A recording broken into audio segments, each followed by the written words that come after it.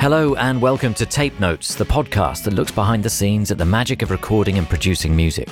Every episode we'll be reuniting an artist and producer and talking through some of the highlights from their collaboration in the studio. So join us as we lift the lid on the creative process and the inner workings of music production to see what lies beneath.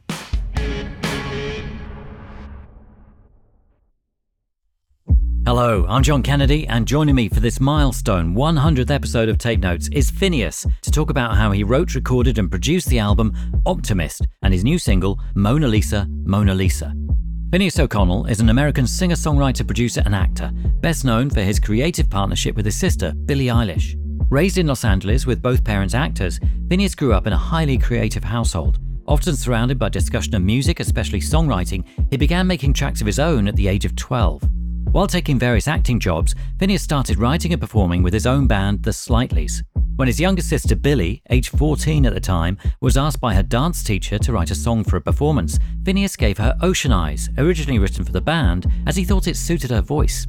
Posting the song on SoundCloud, it gained an unexpected amount of praise and attention, inspiring multiple remixes and leading Finneas to collaborate further with Billie.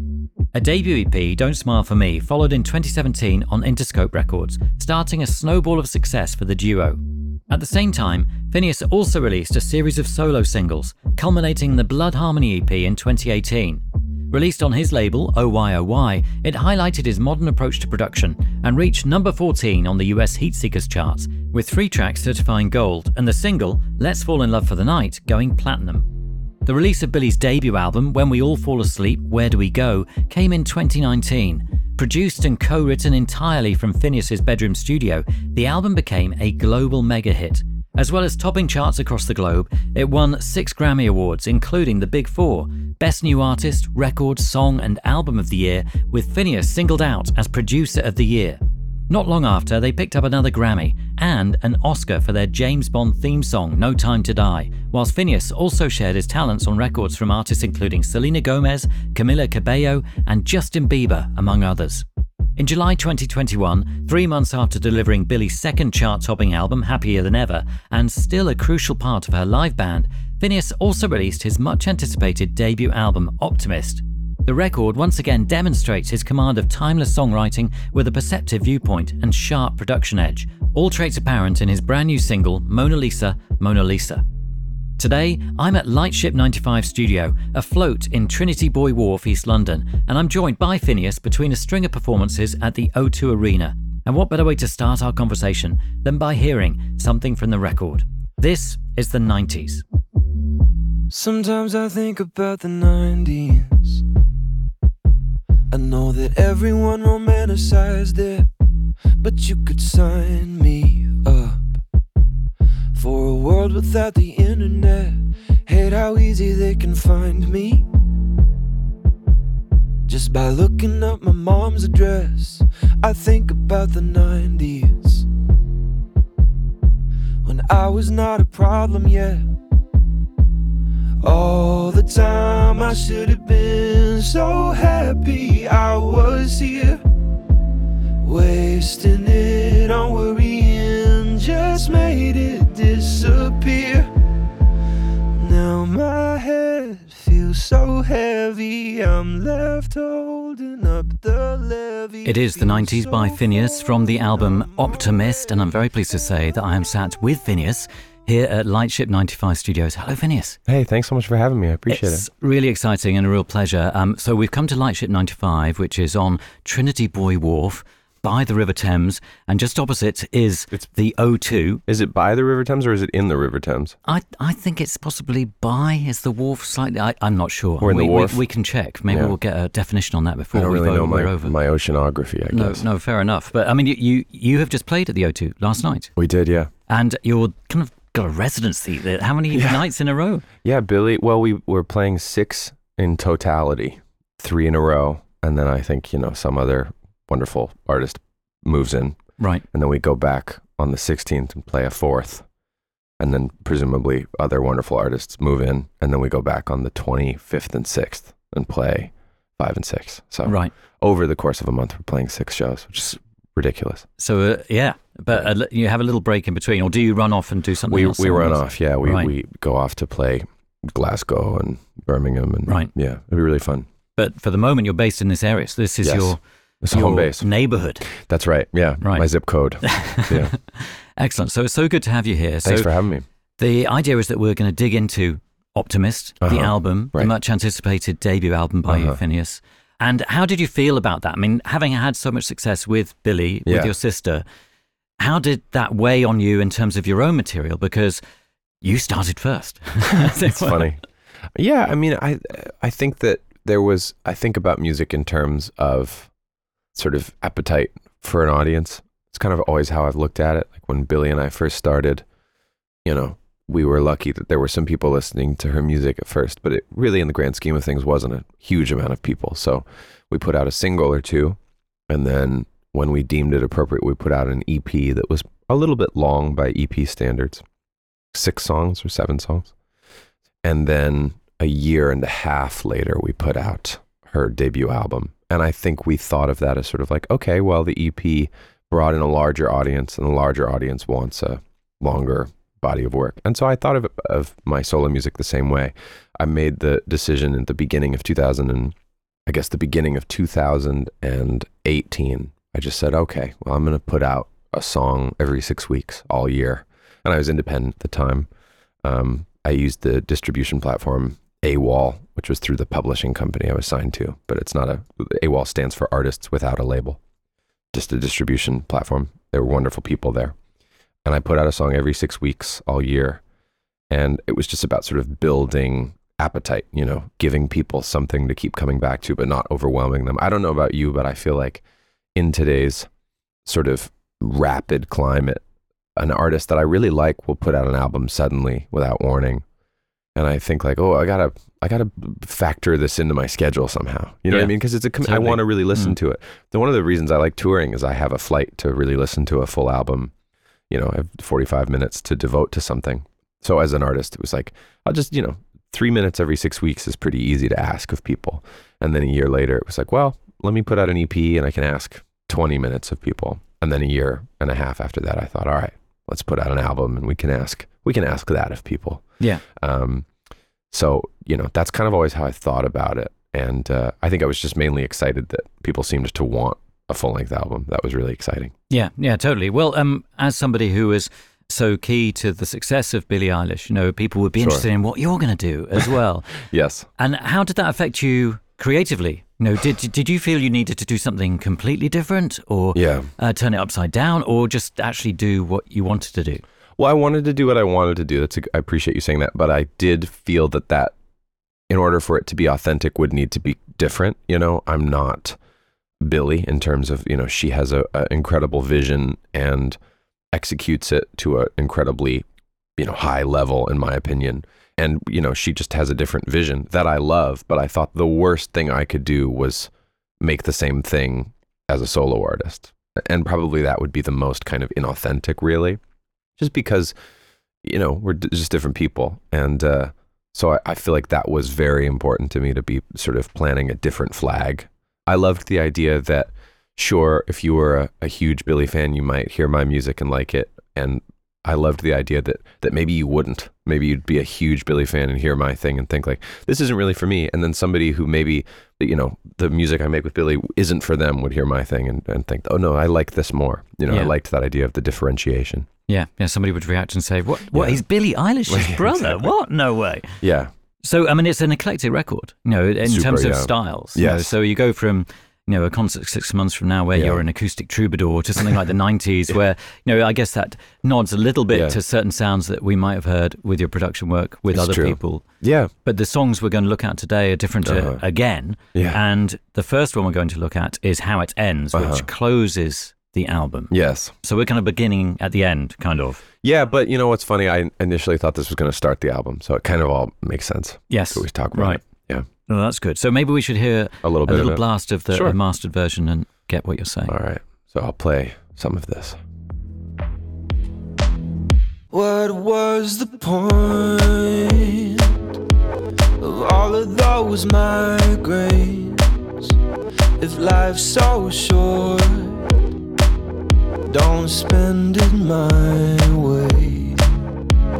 Try to avoid pointless time change. If you wanna see the world, don't take the highway.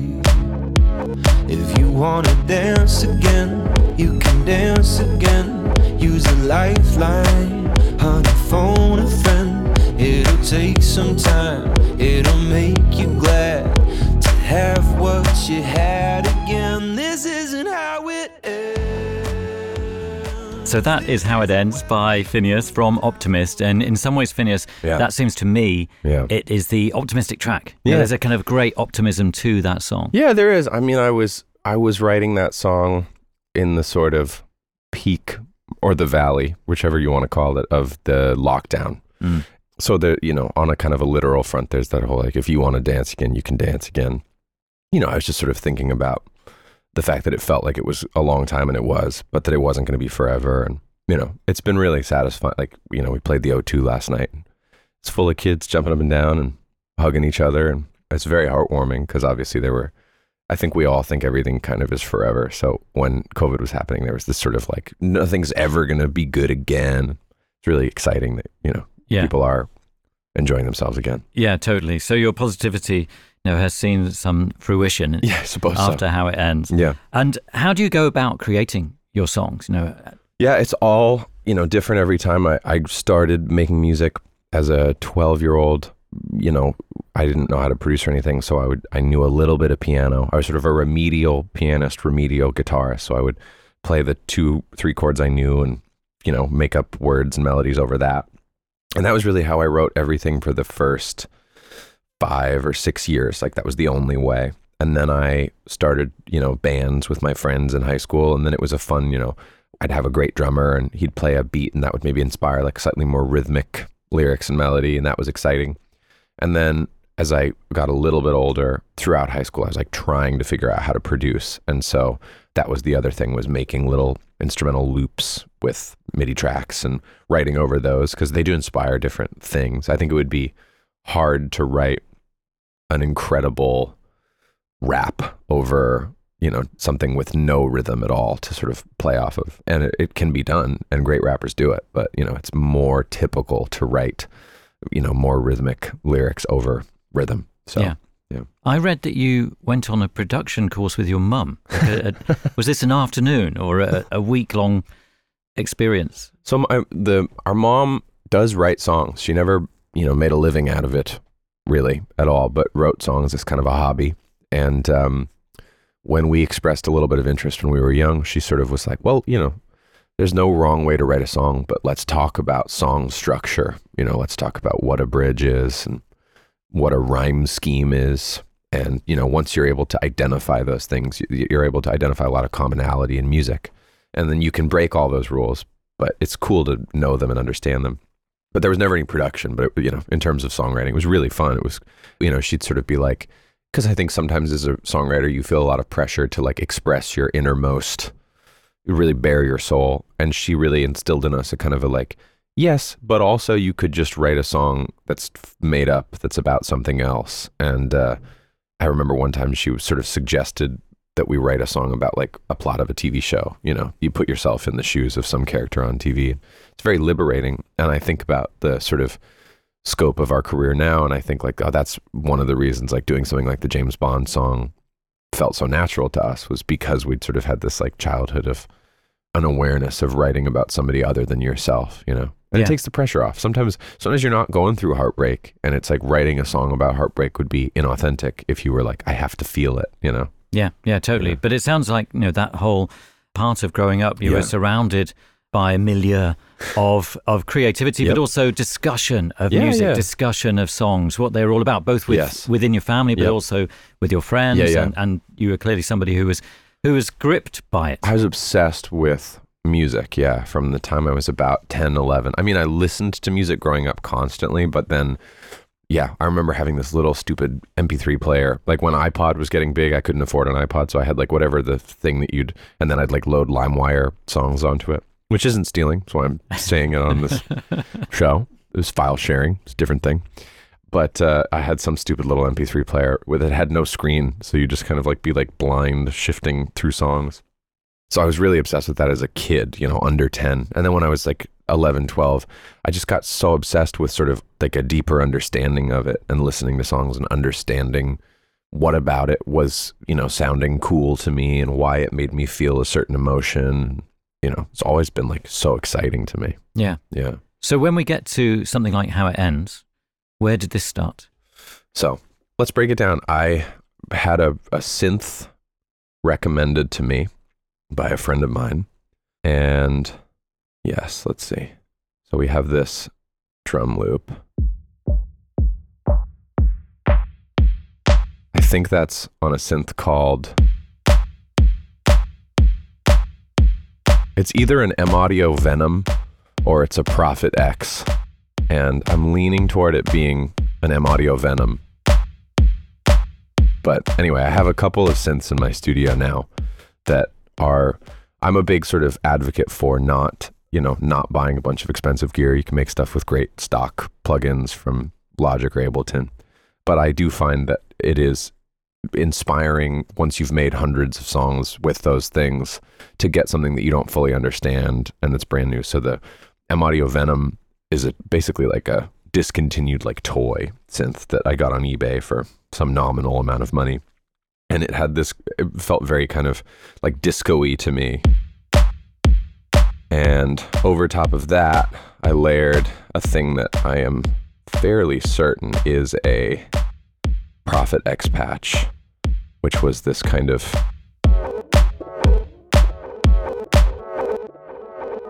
that sounded like it's a synth patch, but it sounded almost like sort of like seagulls or something. Mm.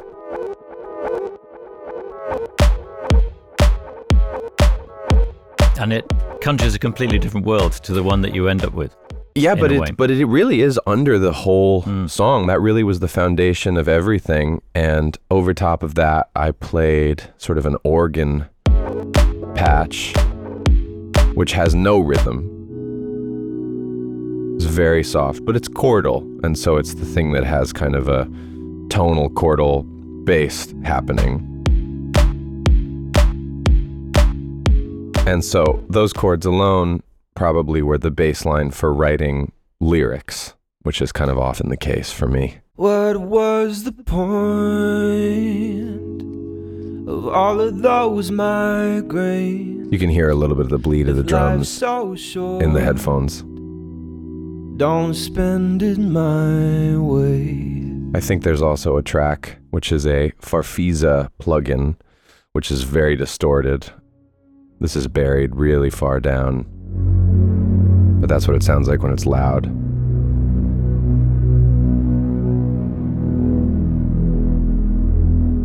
That's sitting below everything else.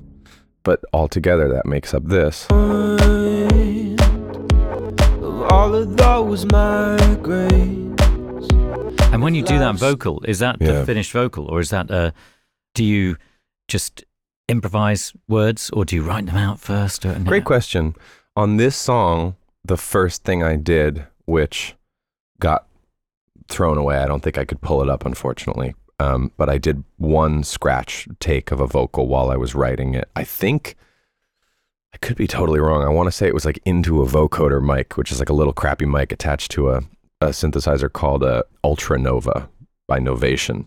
And something to get the sort of, the melody lyric across without being precious about takes. If I pull up like the take list, there's about like 16 takes of that verse that I then comp together and process and do a little tuning. I've never really tuned Billy's vocals because she's such a good singer, but I have to tune mine all the time. Right, right. I'm not as good. I think there's some harm. Do you think that is self-awareness, or is that necessary? Like if you were working with another producer who was producing you rather than you producing you, do you think they'd be saying, look, Finneas, actually, you're doing yourself a disfavor here? By tuning? Yes. Yeah. Maybe. It's also probably impatience. Billy, does, we're working on a song right now. She does, 80 takes. I do about 12. Sometimes I do like 6. I'm pretty impatient about vocal recording. And I usually make somebody else comp them too. I have a couple vocal editors and then I know that I did for this song too. I had a Justin Gamella do the vocal comp for me because I find it harder to have perspective on something that I'm singing and writing and then also editing. Yeah. Easier for me to comp something that someone else sung. Yeah. So I had him do it. Over top of that, I layered some harmonies as the verse moved into the second half. Try to avoid a pointless time change. Just a little octave up. Kept it really quiet. A pointless time change. And how do you process your vocals then? I do very little processing on the harmonies. There's nothing. They're completely dry. Yeah, there's nothing on the harmonies. They're running in my studio through a CL1B, that sort of classic blue compressor unit that's probably somewhere in this room. Yeah, the sort of like the most standard compressor, but that's a new thing for me. Also, I used to use just the Logic compressor plugin, but I've started running it through that. Yeah. And do you have a favorite mic, or do you always use the same mic? I spent many years using a TLM 103 Neumann microphone, which is still what I have on the road. So I still do a lot of recording on it. I think that mic's awesome. At home, I use a Chandler Red on my own voice and on a lot of other people. And then Billy sings into a Telefunken 251 at home, which I think sounds awesome on her. We sort of, before we started making her second album and then my first album after that, we had some downtime and did like real like shootouts, microphone shootouts, which we'd never done in our lives, but we had the time and it was fun. And that was the one that she thought sounded the most exciting on her voice. And I liked the Chandler Red too. Yeah. So that was what we landed on. Yeah. And great idea. And great that you had the time to do that, because that ends up saving time in the long run. Well, and I also sort of, again, like maybe by accident, I've always been kind of a stickler for sort of not, like it's hard for me to believe the hype about things, you know? If somebody goes, oh my God, you got to use this, it's the best. I'm like, well, am I going to notice, you know? Because I've been doing, like the first mic we ever used was called an AT2020, which was what we did Ocean Eyes and a couple of our other songs on it. It was like $80. And, you know, I always had a feeling of like, the mic sounds fine. And it was like a little noisier than I like. I don't like a high noise floor. I can't really stand the Shure SM7 microphone because even with a cloud lifter, there's too much, like it just sounds like that. And I like real silence in between words. So I used this AT2020 for a long time. And then I graduated to this Neumann microphone, which I probably literally picked out of like the bestseller list on Sweetwater or something, and used that all through her first album. And then, you know, again, it was always about like, if I'm convinced, then I'll change, you know? So if we do the shootout and we're really like, okay, we can hear a difference, you know? But I feel like it's like being a connoisseur of anything. It's like people swear they can hear the difference between a, you know, wave and an FLAC. I can't. Yeah. I wish I could, but I can't. Yeah. Yeah. Very interesting. And so going back to how it ends, I mean, you're making it seem really simple and straightforward, you know, the way that you're running through these different elements of the song. Maybe it was. Yeah, I mean, it was, for lack of a better word, it was pretty straightforward. And that's kind of why I wanted to talk about this song. Was oftentimes I sit and I write a song at piano and then I have to throw it into this world of production and figure out if it's going to have rhythm, if it's going to have drums, what they're going to sound like. And this song I was writing over top all these elements. So the elements were kind of predetermined, which is, you know, kind of a time saver, to be honest, because it's twofold. It's a little dangerous and it's also a time saver. The dangerous part is I probably spent hours getting that kick snare and synth sound to where I wanted it to be. And I had no song. And then I had to write a song over it. And there's always a potential that you're going to write a really terrible, bogus song that you devoted hours to drums on already. And so in some ways, it's not super advisable, because at least if you've written a song and you think it's incredible, and then you work on the production, any time spent figuring out the perfect snare sound and the perfect guitar sound, you know that your foundation is a song you really like, that you really want to put out. So there is kind of a questionable quality to working this way, where you're writing a song thinking like, oh my God, I hope I write something good over this, because I've spent too long on this kick drum to write a mediocre song that I then will, you know, when you listen to something back in its final form, you'll know if it's a crappy song and you'll think, oh my God, I'm not going to put this out, you know? And it's happened before where I've spent hours and hours working on an instrumental and then written a mediocre song and then thought like, well, I guess I should try to write another song because this instrumental is outshining this crappy song. Yeah, but hopefully you learn something along the course of that journey. Every failure in music, just like most failures in everything, you learn a ton from. It's very true. Yeah. And when you're recording your vocals, do you just sit down and, in front of the equipment that you're using and just sit there casually, or do you prefer to be in a particular place or zone? Or I've turned into I've never really had an assistant engineer or anything up until very recently. I've started to use somebody because I've had to. I haven't really had the time otherwise, but so I have to be pressing record and pressing pause and moving the playhead at the same time. So I sit right in front of my keyboard and look across the room at the TV monitor, which is where my computer screen is, and I have to be doing both at the same time. So it's not dissimilar to this setup right here, where I have my keyboard right here and I have a mic in front of me and I'm seeing the track. It's just sort of right there. And I do sit for everything. I sit with pretty good posture to have my diaphragm open, you know? So but straight back or? Yes. Yeah. I have good posture when I sing, but that's about it. I don't stand or anything. Yeah. Because some people would say, oh no, you can't possibly sing. I know, sitting down. And you know what? Like sometimes just sort of to really lean into something, I might stand, and especially if we're really rocking out, I might stand so I can move my body a little more freely. But yeah, in general, if you're sitting with good posture and you're taking deep breaths, I feel like I don't notice a difference. Yeah, is the good posture innate? Is this a family trait, or did you have to learn that? Did you have to go to a class? I sang. Billy did too. We sang in a very serious children's choir from the time we were. Probably the time she was about 8, the time I was like 12 until I was 17. And it was, they were very strict and very serious. It was very classical. I think we sang a couple, new pieces, but they were written by very traditional composers, so to speak. We were not singing kids bop, we were singing hymns, and it was great. It was a secular organization. We did rehearse in a choir, but it was, we did musics from all faiths. It was cool. But yes, they were very particular about our posture. And so we learned a lot. Yeah, that sounds great. I mean, because that kind of education, when you're not even realizing you're getting an education, becomes part of who you are. It's just fascinating. So going back to how it ends, are there any other elements that we should be listening to? Yeah, let's see what's interesting.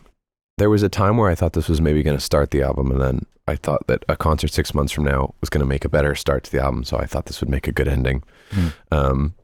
Let's move to the chorus. If you want to dance again, you can dance again. Use a lifeline, honey, phone a friend. I liked the idea of having melodies playing over top the vocal melody on this part of the song, so that was a fun way to sort of articulate it. Once again, use a lifeline, honey, phone a friend. It'll take some time, it'll make you glad to have what you had again. So that was fun, just to sort of add into it. I think there's also a little bit of, what is this track right here? Yeah, just some really noise-gated claps. Honey, phone a friend. It'll take some time, make you glad. And then the bass comes in here too, which I thought was important. This is just the Trillion plugin.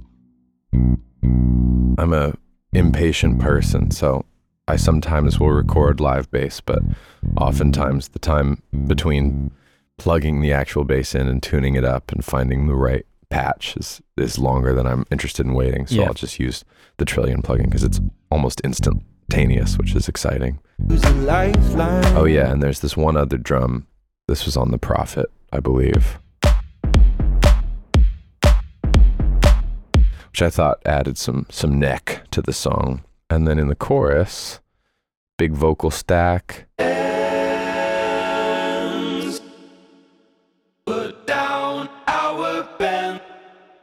Super noise gated, which I like the sound of. I like when words punch out in backing vocals and they don't have all of the consonants and loose S's or anything. I think that's exciting. This also has a decapitator plugin on it, so it's a little bit distorted, a little bit crushed, and it has a little bit of reverb. So in that case, it's much more processed than the lead vocal. The lead vocal has compression, and then it also has a little bit of slapback delay. This isn't where we put down. I got really into slapback on this album for some reason. And then there's some fun synths on this chorus too. That's a really nice, I think that's Prophet as well, Prophet X. And then that's an Omnisphere patch that I thought was cool. This is a Massive patch. Massive, the Native Instruments plugin.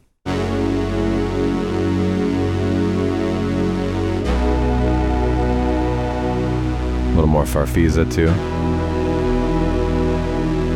And then there's some other leads over top of that. So are these presets? Or are you creating these sounds? They're very often presets. I like to scroll through a plug-in bank or a synth bank and find a preset I like, and then maybe I'll tweak it if it's got, you know, if it's a little brighter than I want it to be. I'll adjust the envelope, or, you know, maybe I'll change the delay parameter. But I'm a preset guy. Yeah. You know, speed seems to be of the essence. You know, while you're thinking about something, moving on, capturing that thought. Yeah. Combining it with something else. I would say that sort of, you know, so we have the verse built in this song, and then we're moving into the chorus. And I kind of know what I want to accomplish with the chorus, right? I want to make it sort of open up and get wide, and I want it to be more exciting than where the verse is and less restrained. And I want to, you know, just sort of allow it to have this kind of depth to it that the verses don't. And so I'm looking for things that are going to help me achieve that goal. I think that's part of the speed thing, is it's like, all right, I have this objective in mind. Let me scroll through patches and play. Okay, I like that patch. Let me see what I should play with that patch. So on the first chorus, it was all those synth layers. And then moving on, there's this little moment at the end of the second pre-chorus. You can dance again. Use a lifeline. Honey, phone a friend. It'll make you cry. There's a little and, sort of 1 and 2 and 3 and 4 when it is over top of that. And then the other thing that I thought was cool in the second verse, and this was how the whole vocal sounded initially. The first time I sang the vocal on this song, I think I was probably holding a handheld mic, like a Shure 57, and I was probably just playing it in the room, and I was running it through like really aggressive auto-tune. Who wants a millionaire when you can have a friend? That's auto-tune, and it's also a plugin called Little Alter Boy that I think had like the octave shifted on it, so it's super processed. But I thought that specific line was really cool, so I left all the new vocal in up to that, and then I threw that line in. It'll make you cry when you make amends. Who wants a millionaire when you can have a friend? When it is. And then there's some really mediocre guitar playing on the second. I'm a really crappy guitarist, but I do play a bunch of guitar.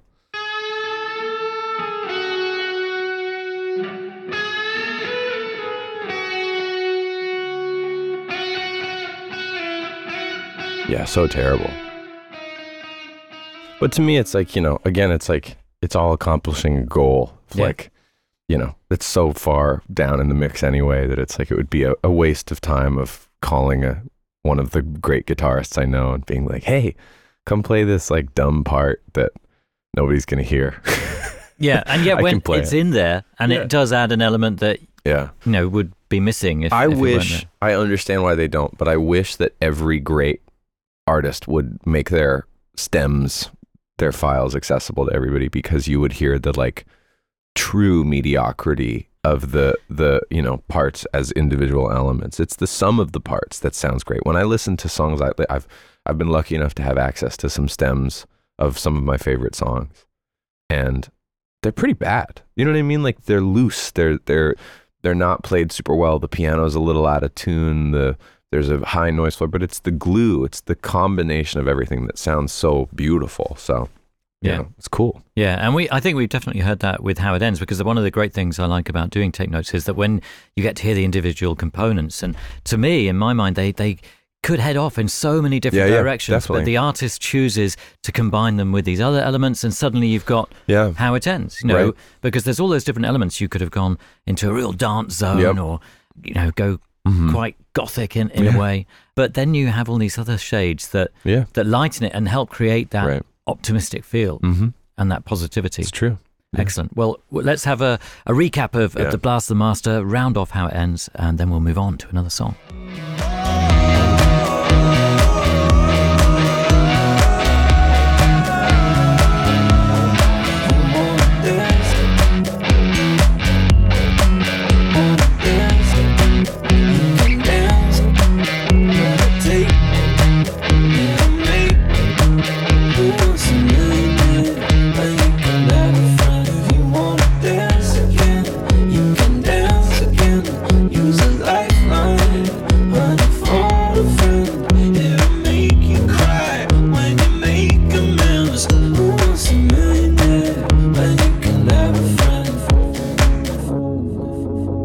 We got to hear some of that guitar chug as well, because I really like that element. Thank you. That is how it ends. We're going to look at Medieval in just a moment. You may have heard us talk about Tape It before, and if you haven't, then let me fill you in, as they are the sponsor of today's episode with a fantastic offer for you. Tape It is an iPhone recording app made by musicians for musicians. Many of our guests on Tape Notes, music industry friends and listeners rely on voice notes to record their early ideas. People like the Lumineers, Ezra Collective and Fred Again have all shared recordings with us made on voice notes. But what you wouldn't have heard are the long pauses where they're searching for those recordings. We wouldn't want to put you through that. As you can understand, organising and finding the right notes, let alone a specific part, can be a nightmare.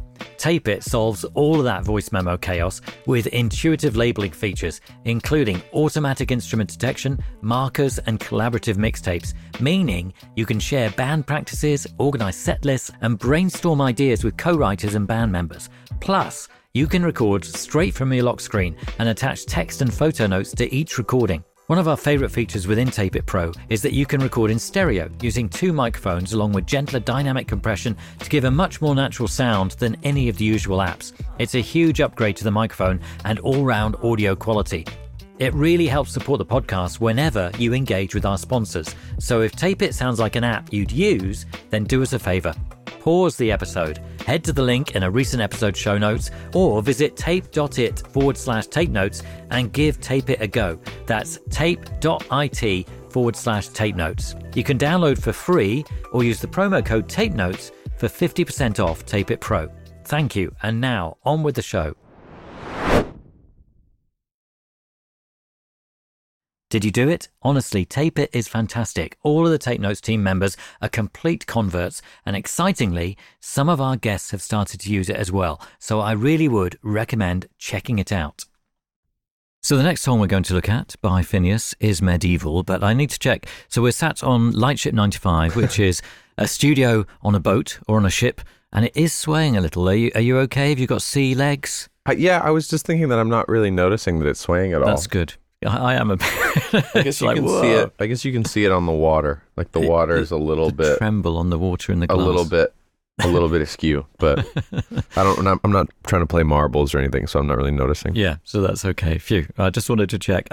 So let's hear a blast of the Master of Medieval. You got it. It feels a little medieval, if you ask me, like I'm watching a sequel I've already seen. I could tell you what happens to the new king when he goes out of fashion.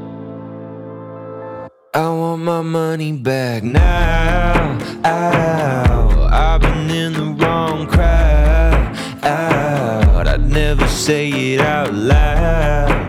Out, but I've hated every word that comes out of your mouth. What should we fight about this time? What will you write about this time?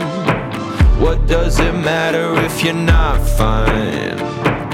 You should have kept that shit offline. So that is Medieval. Yeah. And Finneas, how did that start then? So the reason I wanted to bring this one up is that it's the exact opposite. I sat at a piano and wrote this song in its entirety and knew I liked it. And then in translating it to recorded form, thought, well, I don't think this is a ballad. So it was about, building a production around chords and lyric and melody that I liked. But there's a very different sort of origin story to a song that ended up in a kind of a similar instrumental place, bunch of guitars, bunch of drums, bunch of keys. So I thought it was interesting to bring up the sort of parallel. Yeah, definitely. So it started with you sat at a piano. Do you have any illustration of that? I don't know if I have a demo, but I have, here's a vocal of it, and then let me isolate just the piano, because this would give you an idea of sort of how it sounded. Cry out, I'd never say it out loud, but I've hated every word that comes out of your mouth. What should we fight about this time? And did the song come from the chords you were creating on the piano, or did the chords shape from the words that you were thinking of? Because the lyrics are really searching and really interesting. Yeah. I do the sort of sitting at a piano or sitting with a guitar. It's all kind of happening simultaneously as a sort of an improv. I'm playing chords and I'm singing stuff and I'm making it all up at the same time and I'm seeing where it goes, but it's very fluid, and it's rare that there's one before the other. It's just sort of all happening concurrently. Yeah. Yeah. And with Medieval, Yeah. I mean, lyrically, you're looking at a subject that you touch on a few times on the record, which is probably a subject that only an artist of your generation would be able to comment on with any certainty, in that you've grown up in this world, where we're surrounded by this constant coverage that we can share whatever we like to millions of people, whether they want it or not. And other people can do the same about us. Yeah, and we're forced to deal with the reaction to that.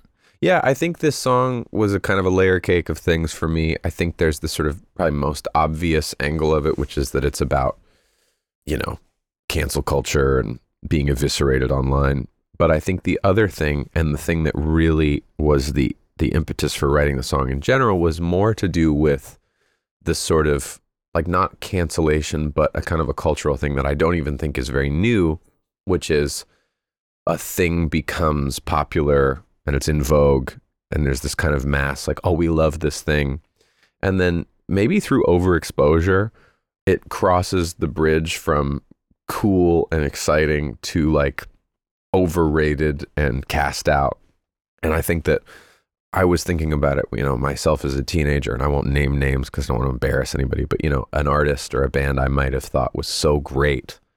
And then, they put out their second or third album, and I was like, this is trash. And you just, like, abandon ship on this artist that meant so much to you. You had a poster of them on your wall, and I just think that, like, that combined with the cancel culture is just kind of a weird, like, old king is dead, long live the king thing that we do with media in general. Of, like, I love this song, I love this film, I love this book. And then a year later, it's like, fuck that. I don't like that at all. Yeah. It's a weird thing that we all do. So that was sort of the thing that I was thinking about when I was writing it. Yeah. And you make that comparison between, the humanity of now, who thinks that, hey, everything's new. We got these new shiny toys and our culture has evolved. And you point out that actually, no, this is a human trait that goes back Very to primitive. the dawn of time. Yeah, for sure. And it's, I think that's the other thing, is, like, when something goes out of fashion. And I think at the time, when I was writing this song, it was also during the George Floyd Black Lives Matter protests in America, and I did not really feel qualified or interested in writing or commercializing any of that. I wrote sort of two songs during that period of time. I wrote this song and I wrote a song called What They'll Say About Us. And there's undercurrents of it in both those songs. What They'll Say About Us was about Nick Cordero and his wife Amanda Klutz, and Nick Cordero was dying, and it was all happening at the same time. It was like the first time anyone had paid any attention to anything that wasn't COVID since COVID started, because George Floyd had just been murdered and there were protests every day. And I was thinking, like, wow, we're all paying attention to something else, but everybody's still dying of COVID. So in that song, I was writing about it. And then in this song, it was like, we'd had this very fortunate ascent to sort of whatever you want to call it, notoriety or influence. And it was the first time we'd spoken out on, what I consider apolitical things. I consider them human rights issues, but, people who disagree with you consider them political. And so it was like just sort of feeling the backlash of talking about something that I thought couldn't be more clear which side was the correct side to be on, So it's just kind of writing about, like, the nature of, like, the kind of messages I was getting for posting, again, like, slogans like Black Lives Matter does not seem super hard to get behind for me. And anyone that was like, I used to be a fan, like, right. Jesus Christ. All right, off with you. And so I was kind of thinking about that at the same time. Yeah. There's that, like, if you get political, they'll make you a criminal. It's all a bit biblical, just like anything. God forbid you have an opinion. Yeah. It's a tricky thing because you can end up getting your wings clipped by that kind of reaction. And it's difficult to think, hang on a minute. No, I couldn't say. Well, what I want and to say. people, I have friends who are staunchly, again, like, to me, it's not political, but I have friends who are staunchly apolitical on the internet because they're terrified of alienating their fan base, their audience. And it's like, I empathize because they've built a livelihood off of it.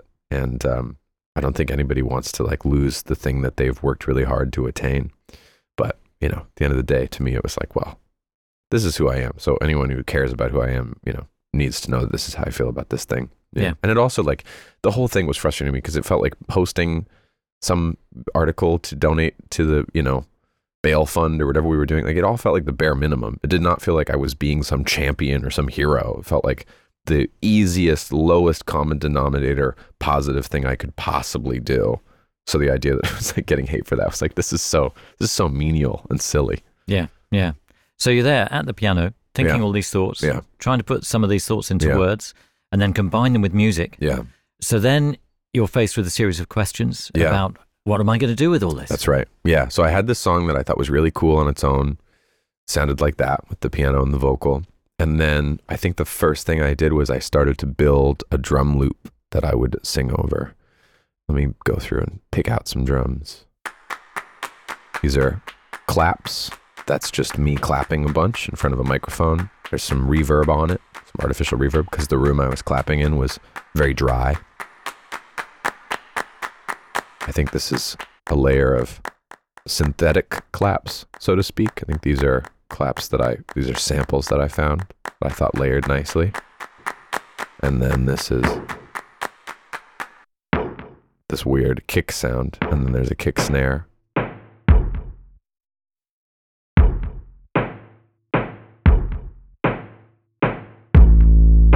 And then there's a bass on top of it.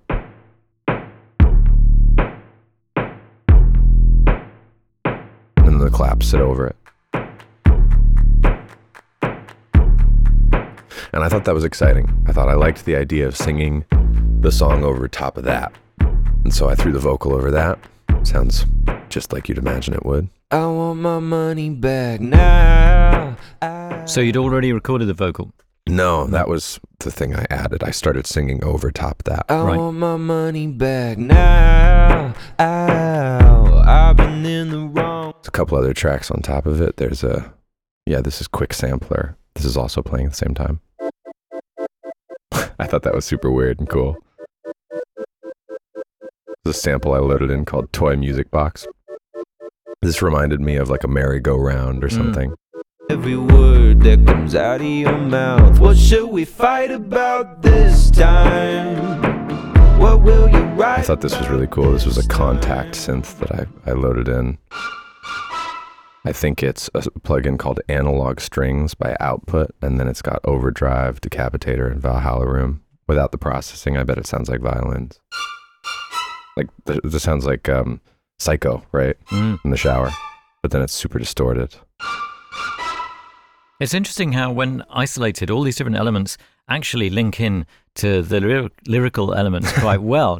Right. It's quite fascinating. Yeah, I find that, like, music is the production world is sort of, you were saying it earlier, it's completely limitless, right? You could take a song in any different direction, and there's no status bar on a song. You don't ever get told it's done or it's complete. So I do try to be as sort of, like, thoughtful as I can be in terms of, okay, what am I saying here? What am I trying to articulate emotionally? Like, what should I add? What should I take away? Because then it gives me kind of a compass to go by of, like, all right, well, here's the song. Let me see what I can add, what I can subtract. I think there's also this Omnisphere patch that is run through Clip Distortion. I thought was really cool. Some guitars.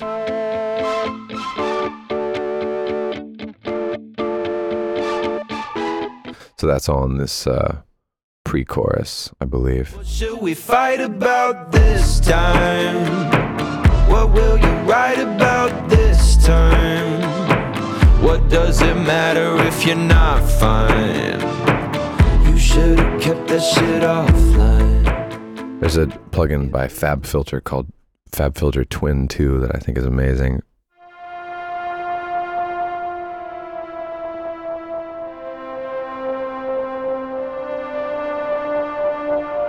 Just textural, just stuff happening underneath it to give it kind of a depth.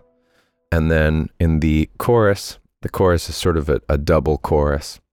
And I did a thing that I've done many times and I'm hardly the inventor of, but I filtered the highs out of the vocal and I took out most of the instrumentation for the first half to just give some release.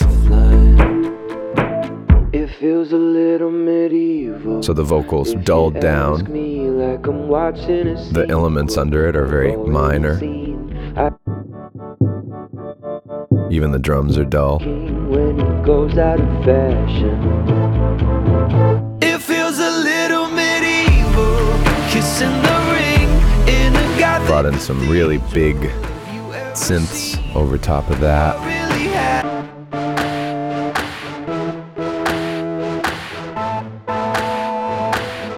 Where's the biggest one?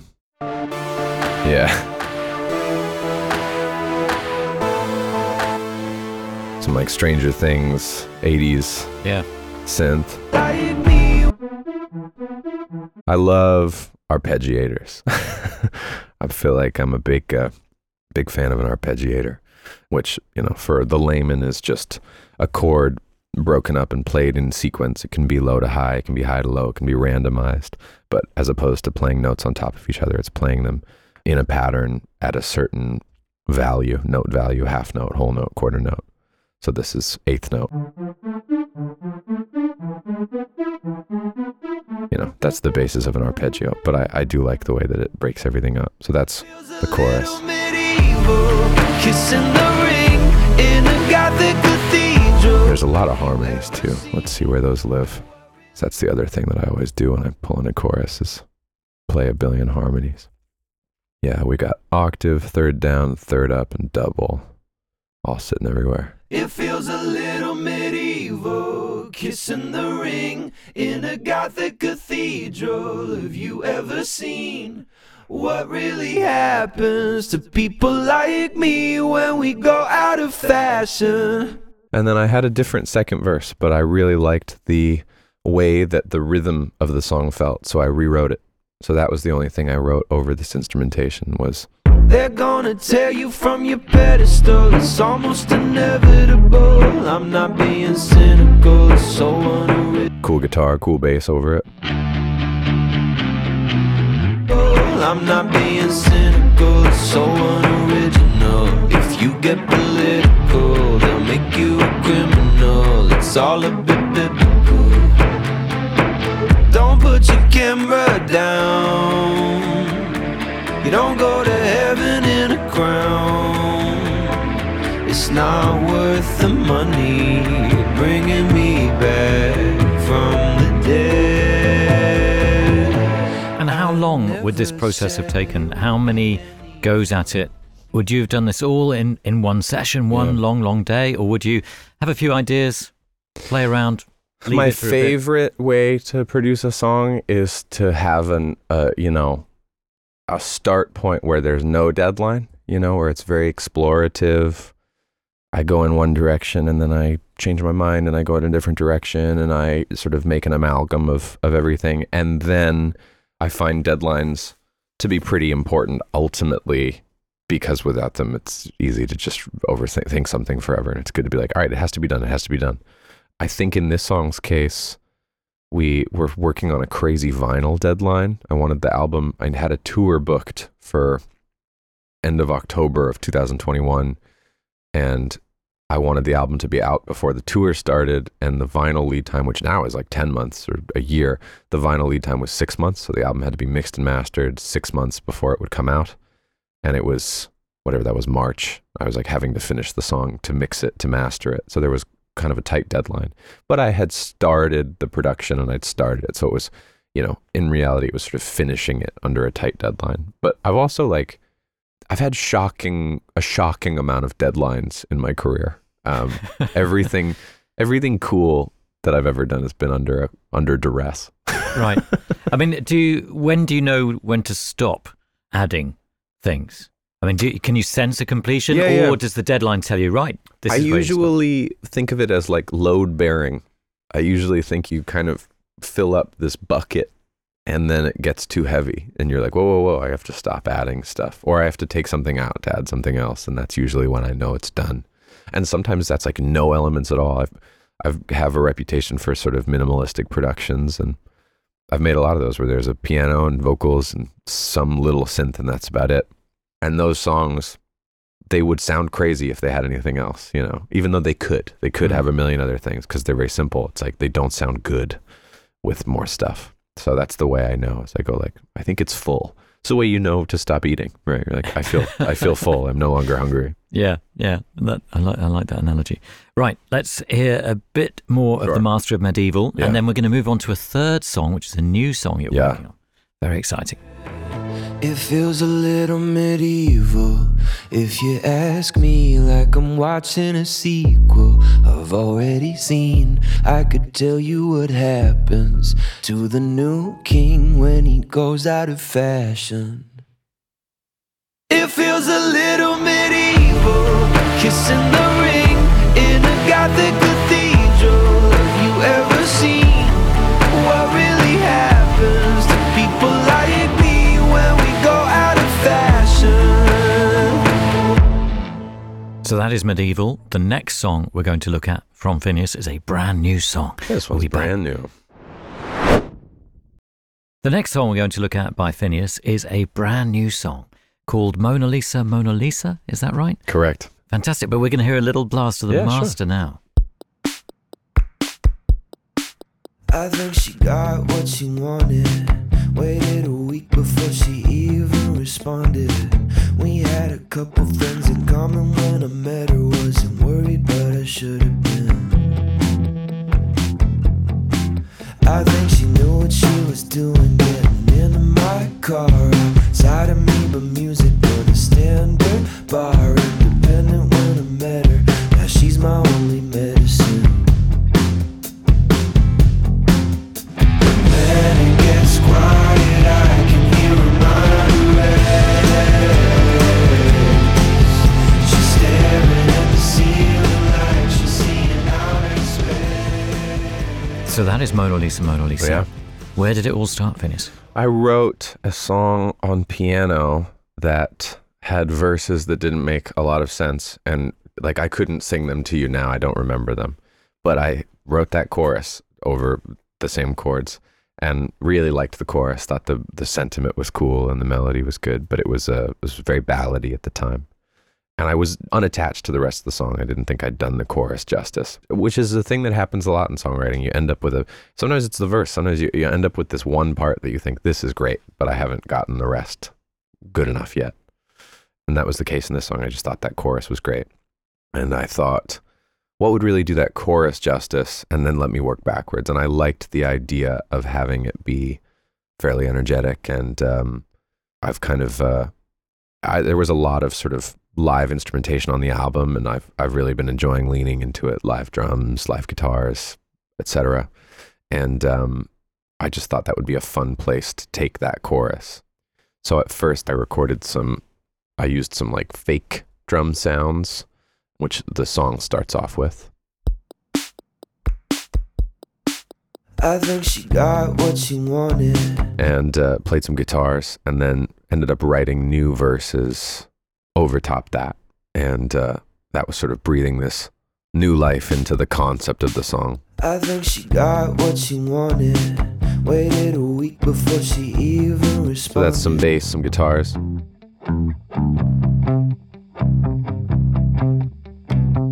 Some claps.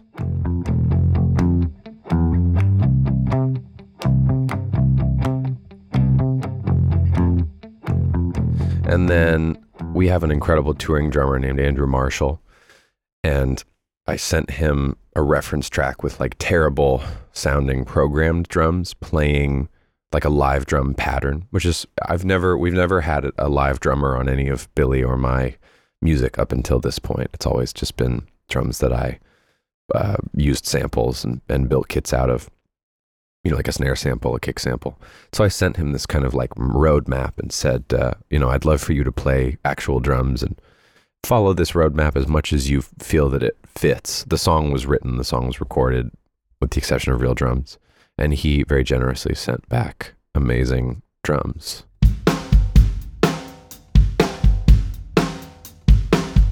That are then layered with all the synthy drums.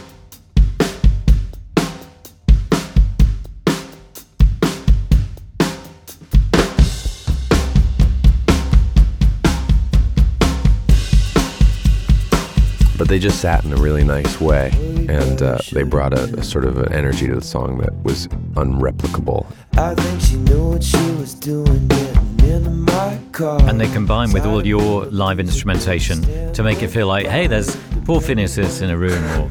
Exactly. Yeah, the vocal is primary vocal. Let's see. When it gets quiet, I can hear a moderate. The chorus is super thick. There's so many vocal layers on this chorus. I really wanted to sound like a ton of people in the same room singing at the same time. When it gets quiet, I can hear a moderate. And then on top of that, I took all those vocals and then bounced them into one single vocal and then ran it through a sort of a Leslie. It's actually a tremolator plugin by Soundtoys, but it sounds kind of like a Leslie that the Beatles would use. When it gets quiet, I can hear a moderate. And again, it's like one of those things where I didn't premeditate that. I didn't go like, oh, I know it would sound brilliant. I can't give myself credit. I just was experimenting and trying different stuff out. And in that case, I can see from the order I have everything in. I thought maybe I'll do a layer of distortion, tried that. Maybe I'll do a reverb, tried that. Maybe I'll do this tremolator plugin and try that. And then thought it sounded really exciting and made the chorus stand out a little bit more. When it gets quiet, I can hear a moderate. She's staring at the sea. There's a synth called an Electron that I bought while we were on tour that sits in my dressing room every day that I love, and played a little counter melody for the chorus over top of that.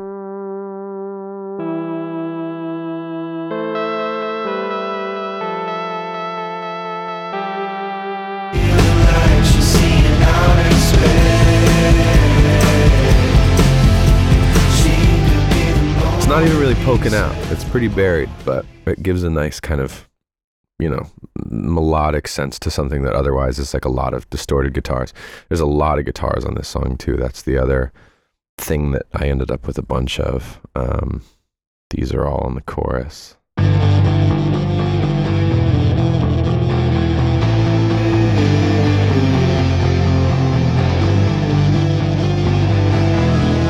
there's acoustic too.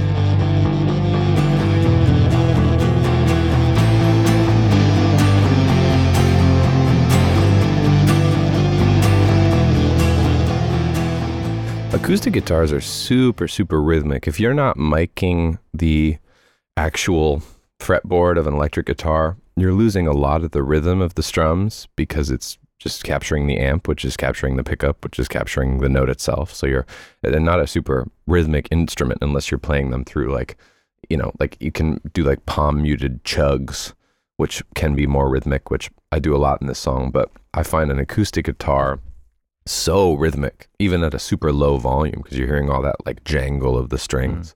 So it's that layering of those two elements that's really what's exciting to me about recording electric and acoustic instruments. When it gets quiet, I can hear a moderate.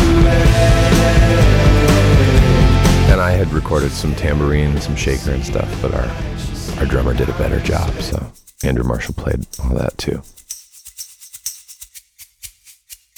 which I left pretty loud in the mix. I love the way that a shaker sounds with a drum kit. I feel like it's an underrated part of percussion on songs. Good tambourine, good shakers. Yeah. I learned that lesson from my high school drummer, David Marinelli.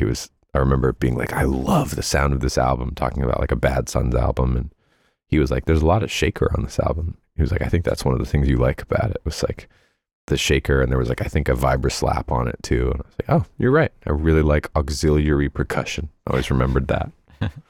And so where were you recording all of this? I did 100% of the song on the road. I think we started Billy's 2022 tour in New Orleans. And so I started recording it in my dressing room in New Orleans. So I did this whole song on a TLM 103 microphone. I have one electric guitar, one acoustic guitar, and one bass guitar in my green room. So I didn't have a lot of options there, and I just recorded all of the guitars on that. Did all the vocals over the course of probably about 2 weeks, I think, worked on this song. But it was all in green rooms on tour, which is pretty typical for us. You know, we do a lot of work on show days because we have a great crew and we don't have to, be out there setting everything up. And so we sit around and record stuff. Yeah, fantastic. I love that idea. And it's so constructive because here you are, you've got a brand new song ready to go. What's the plan with Mona Lisa? Mona Lisa comes out on the 15th of July. Yeah, 15th of July. Right. So it comes out right around the corner. And a standalone single, or will it's it a lead standalone. to the next project? Yeah, I've got a bunch of new music that I'm really excited about, but this one's a standalone that probably will be rolled onto an album at some point in the next, calendar year or the next 12 months. Exciting. Should we just hear another quick blast of it? And then I have another couple of questions for you. Sure.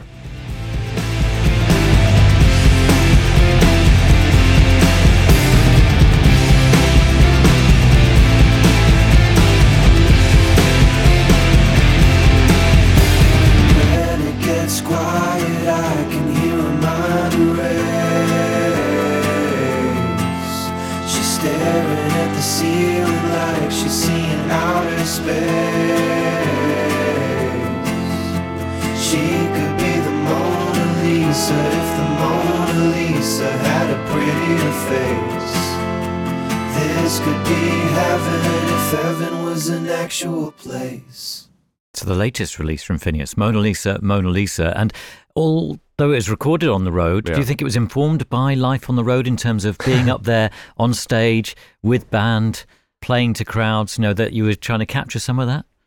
Yeah, probably, not consciously, but yeah, probably subconsciously. I feel like it's very hard to not be informed by your daily life. So that's a good observation. I haven't thought about it, but yeah, that's probably totally true. Just sort of like knowing what a concert venue feels like. And our touring life has informed a lot of the music we've made. We made Billy's first EP and my first couple songs having never played shows.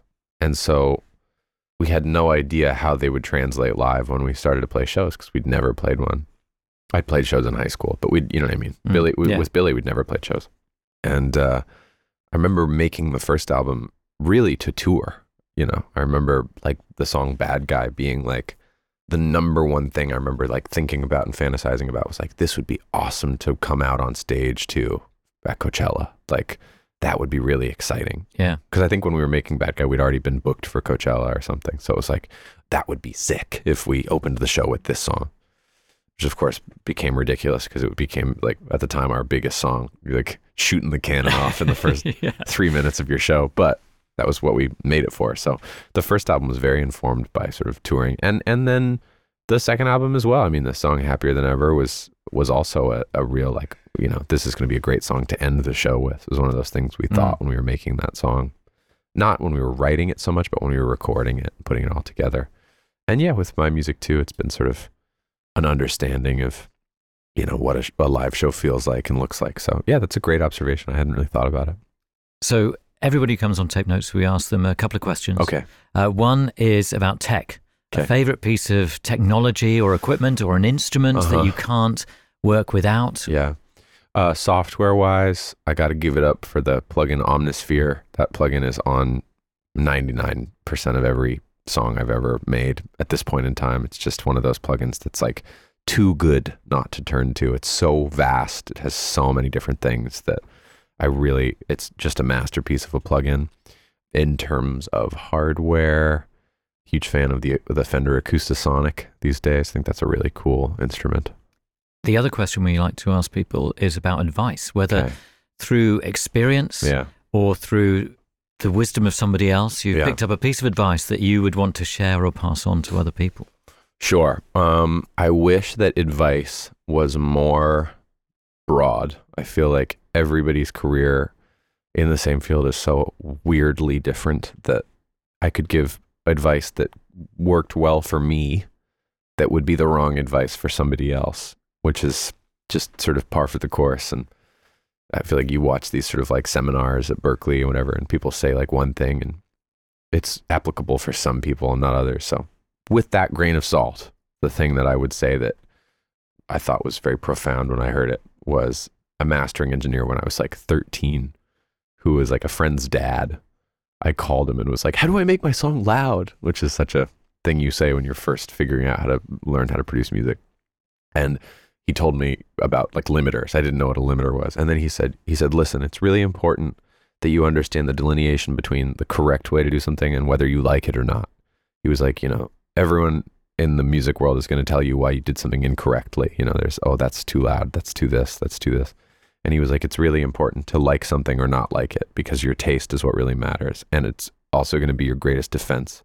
If somebody goes, oh, the vocal's too compressed. That's true if you don't like the way it sounds. That might be the reason. But if you go, no, I compressed it that way on purpose. I like it. Even if it was an accident, if you like how it sounds, then it's the correct way, because taste is everything. So I remember that being very profound. And I've always thought about that, especially as a self-taught person where I'm always doing something wrong. But my defense is like, do I think it sounds good or not? And if I do, then it's correct, even if I did it wrong. Yeah, that's great. And one final thought is, what's exciting you most in the world of production at the moment, do you think? Either yours or other people? Yeah, mine is the most exciting. Well, it might be something you've kind of stumbled upon in your own good. Well, I'm a big fan of this whole resurgence of 2001 Hillary Duff era, like pop rock. I'm pumped on that. In terms of producers who are like blowing me away, I just found this album called Porno Violence by A.V. Dummy. It's really crazy. It's really cool. What else have I been liking? Been listening to a lot of Cake, the band Cake. Yeah. I know that's not new, but it's been exciting. Chase Plato, really cool production. And when you listen to stuff like that, is it to escape? Is it to further your education? What do you, I mean, because especially now, say you're on the road, you're playing to loads of people in different places, and in a way, when music becomes your job, it can be a bit off-putting to even turn to it. I don't listen to it for market research, for sure. I definitely only listen to music that I respond to. I'll listen to something once if it's recommended to me, but I won't listen to it twice just because it's critically acclaimed or something. It's all about what I like and what I don't.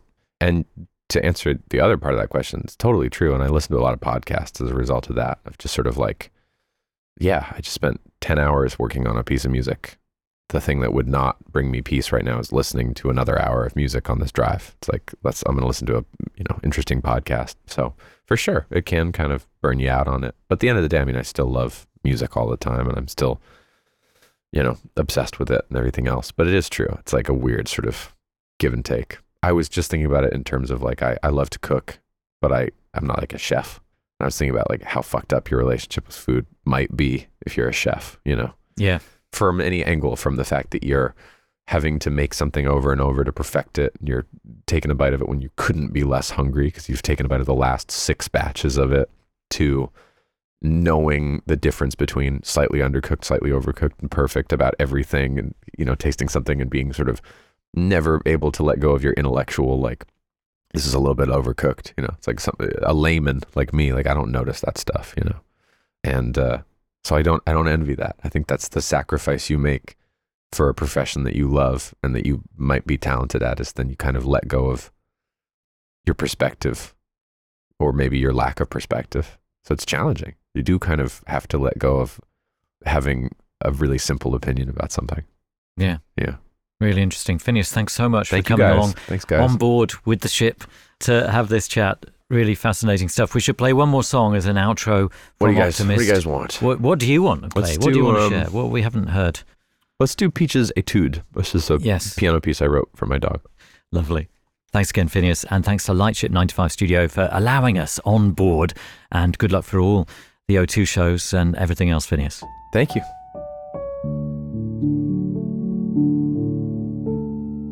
Thank you for listening. We hope you enjoyed the episode. If you have a moment, do tell your friends and leave us a review. It all really helps.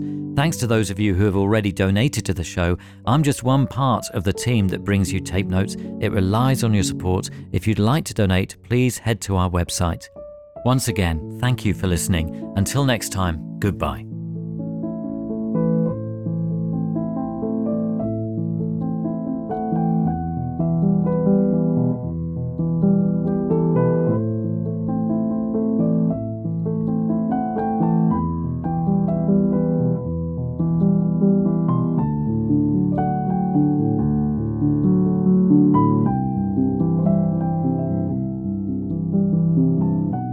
you.